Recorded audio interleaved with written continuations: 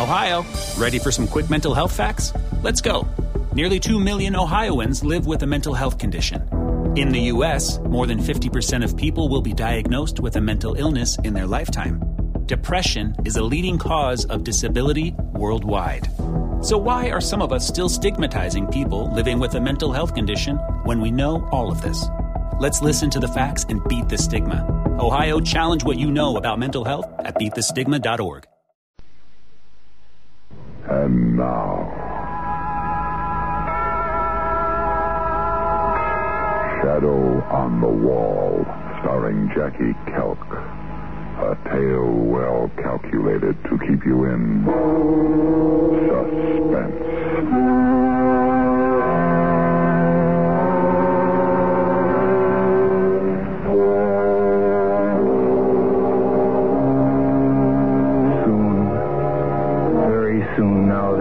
Shadow on the wall.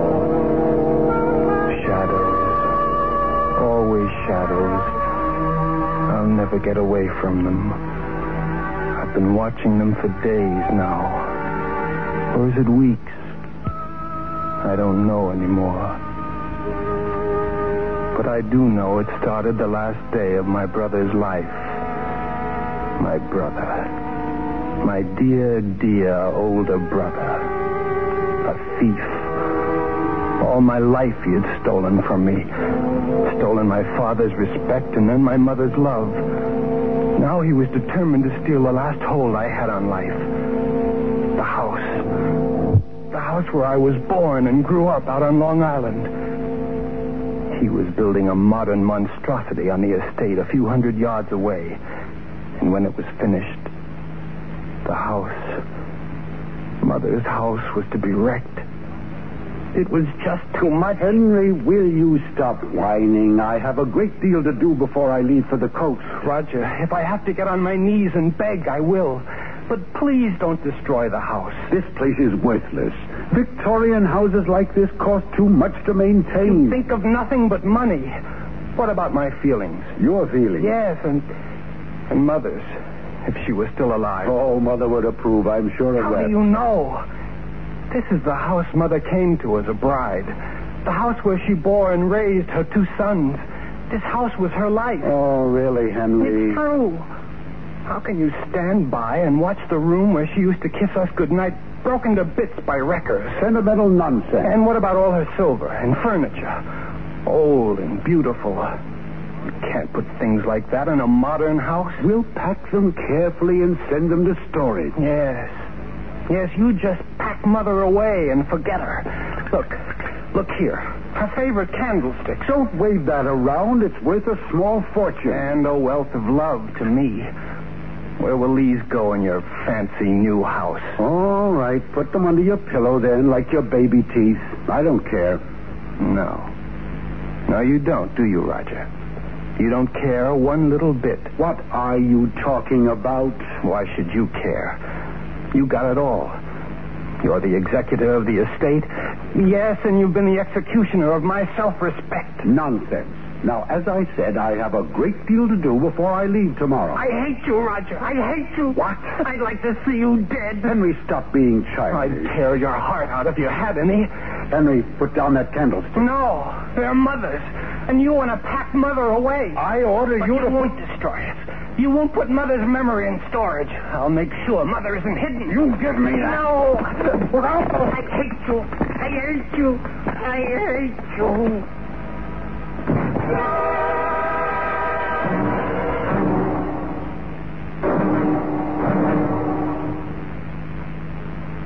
I stood dazed. Roger lay on the floor, a trickle of blood oozing from his temple.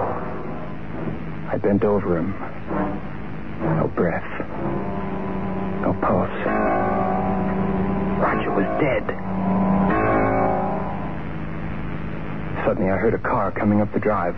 Mrs. Loomis, the housekeeper, was returning from the village. I dragged Roger's body to the closet, pushed him inside, and locked the door. Not a moment too soon.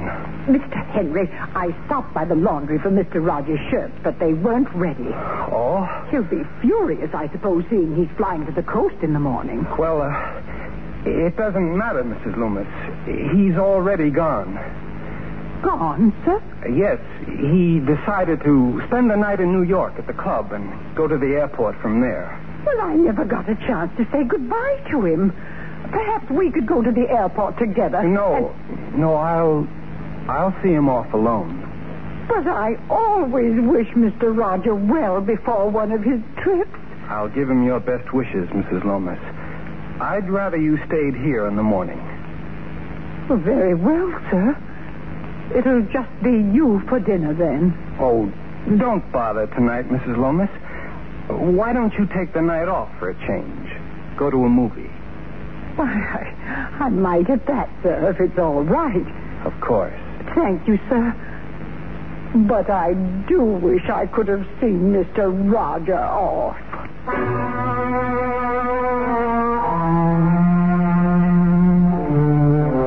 I waited in the library until I heard Mrs. Loomis go out. I had to get rid of the body now. But where? As I gazed out across the lawn to the new house, that awful modern house, the idea came. That very day, the workmen had just finished the base of the fireplace. A broad fieldstone structure, about 3 feet high and 8 feet across.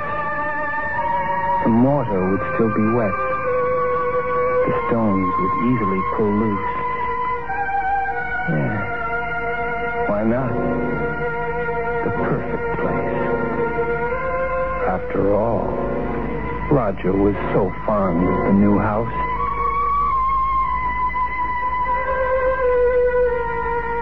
It took longer than I thought, but when it was done, I returned to my room. I now had to explain Roger's disappearance. I sat up all night thinking. And then as dawn crept over the lawn, I knew what I'd do.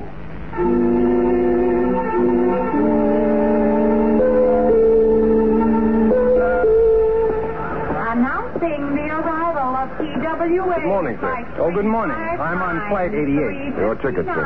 Yes, here. Chicago. That's right. Flight 88. Any baggage? No, just this briefcase. All right, Mr. Harper. Everything's in order. Gate 14. Thank you. Desk of United Airlines. I sat down and waited for the gate to open.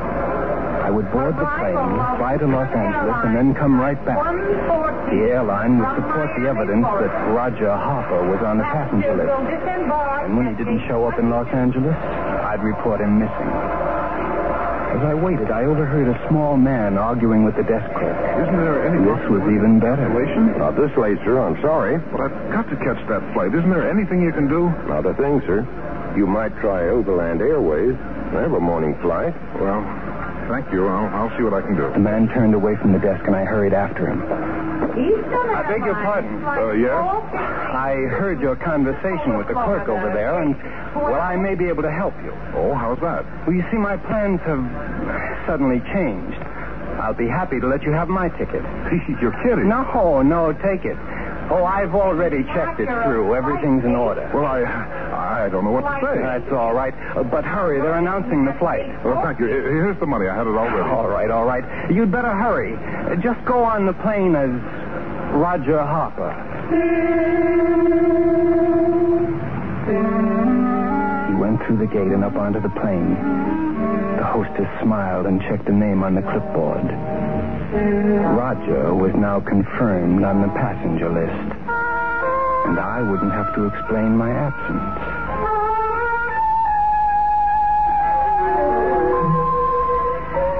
I went to bed early that night, but I couldn't sleep.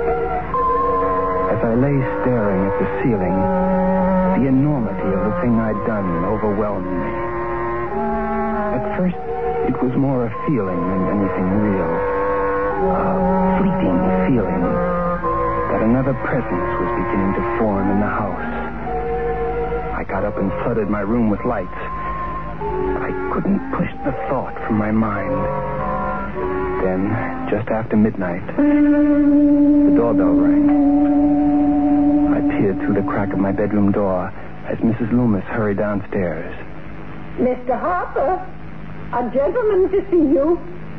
Who is it? He says he's from the police. Police? What does he want? I don't know, sir. He wants to see you. I'll be right down.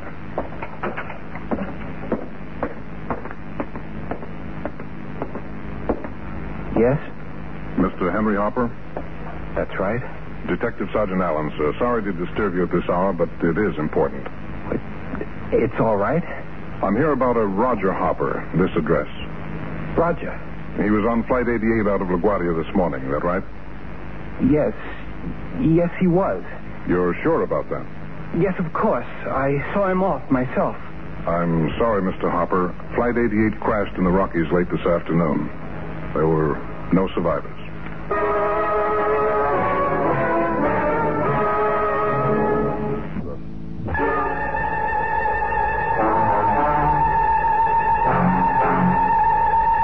I was safe.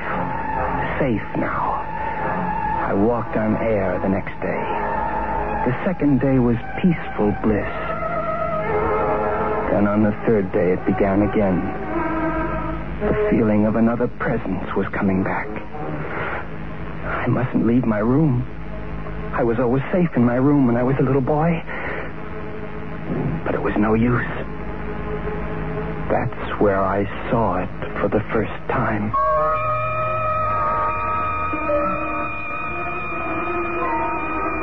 It was barely visible at first. Just a dim shadow on the wall across from me. And then slowly, ever so slowly, began to grow wider and wider, darker and darker, until it became a perfect silhouette. I was too terrified to move. My hands gripped the sides of the chair as I looked at the shadow. The shadow of a man hanging by his neck.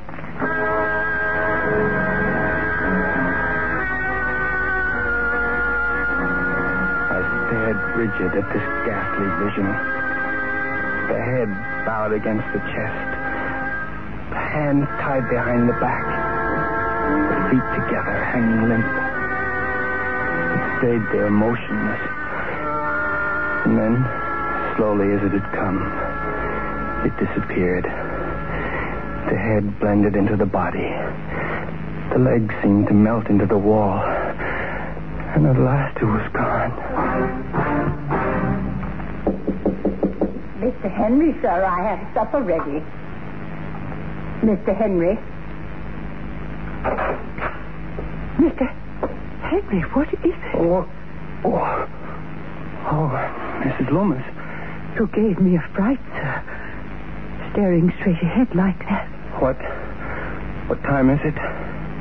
Is something wrong? Oh, no, nothing at all. What time is it? It's after 6 o'clock, sir. I have supper ready. Oh. Please, sir, what's the trouble? Shall I call the doctor? No, I'm perfectly all right. But you don't seem to be, sir. If only... Mrs. Loomis, will you stop? I'm sorry. I can't stand you babying me all the time. Very well, sir. Then never mind dinner. I don't want it.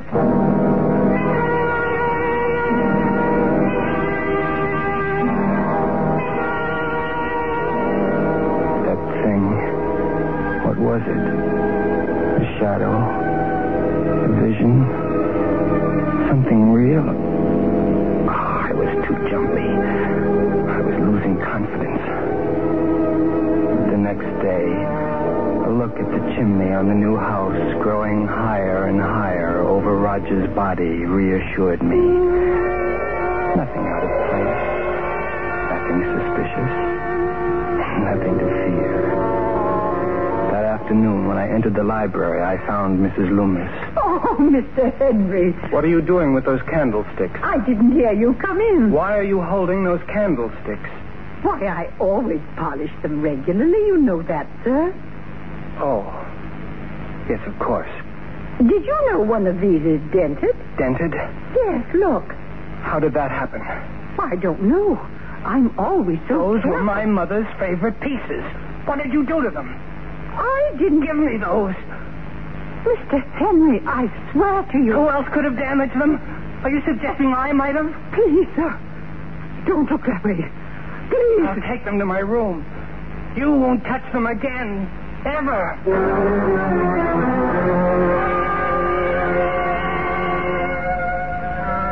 Oh, she'd been so close.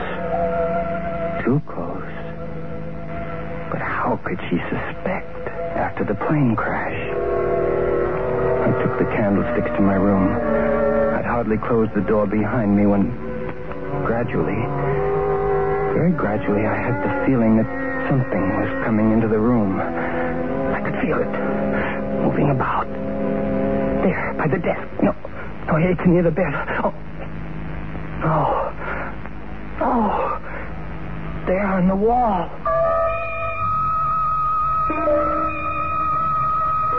It hung like a ghoulish vision.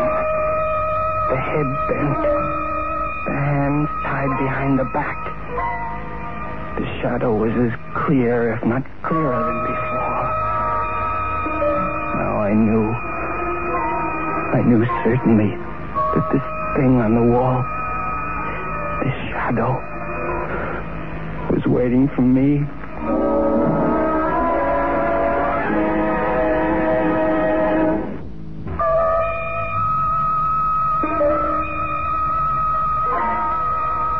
Same grotesque thing.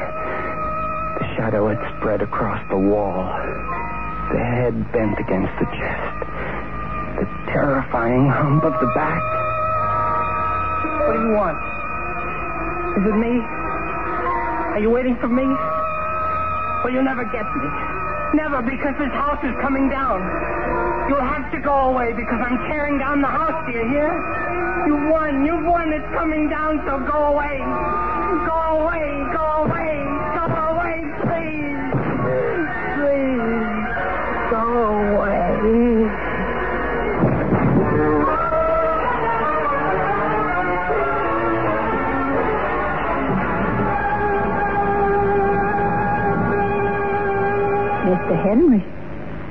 Mr. Henry, sir.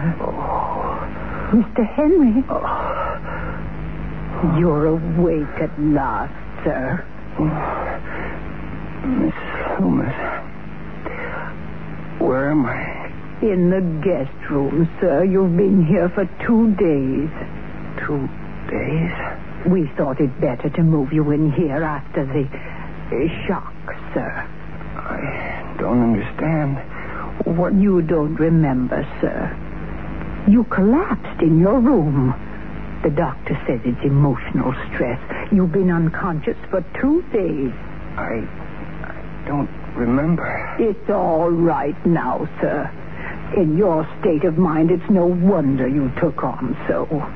What do you mean? Why, seeing that awful shadow on the wall. Shadow? It gave me a turn, sir. After we moved you in here, I was cleaning up your room next afternoon, and I saw the strangest shadow on the wall like a man hanging.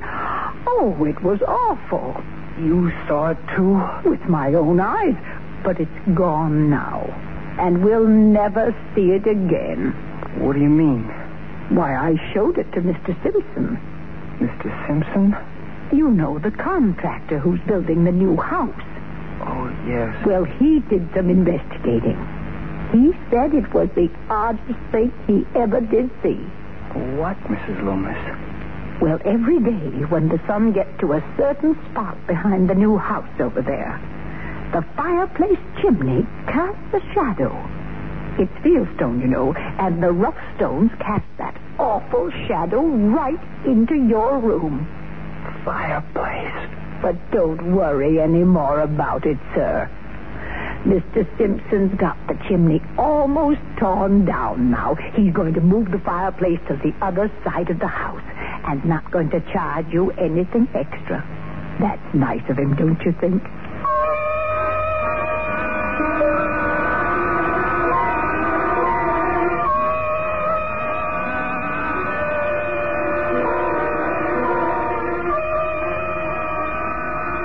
Shadows are coming again now. There, on the wall. The long, thin shadows. Thin as a rail. And just 5 inches apart. Long and thin and even. I wonder if I'll ever find a place where there aren't any shadows on the wall.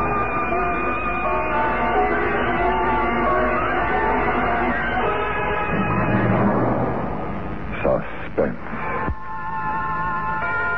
in which Jackie Kelk starred in William N. Robeson's production of Shadow on the Wall, written by Robert Jurin.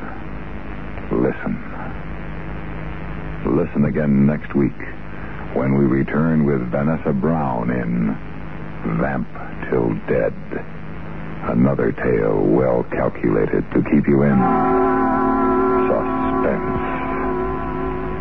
Supporting Mr. Kelk in Shadow on the Wall were Jeanette Nolan, John Hoyt, Frank McDonald, and Charles Lung.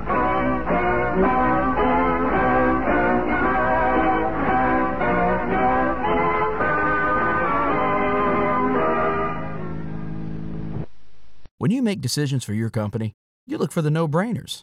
And if you have a lot of mailing to do, Stamps.com is the ultimate no-brainer. Mail checks, invoices, documents, and everything you need to keep your business running. Get rates up to 89% off USPS and UPS. And with the mobile app, you can take care of mailing on the go. Make the same no-brainer decisions as over 1 million other businesses with Stamps.com. Sign up at Stamps.com with code PROGRAM for a special offer. That's Stamps.com, code PROGRAM.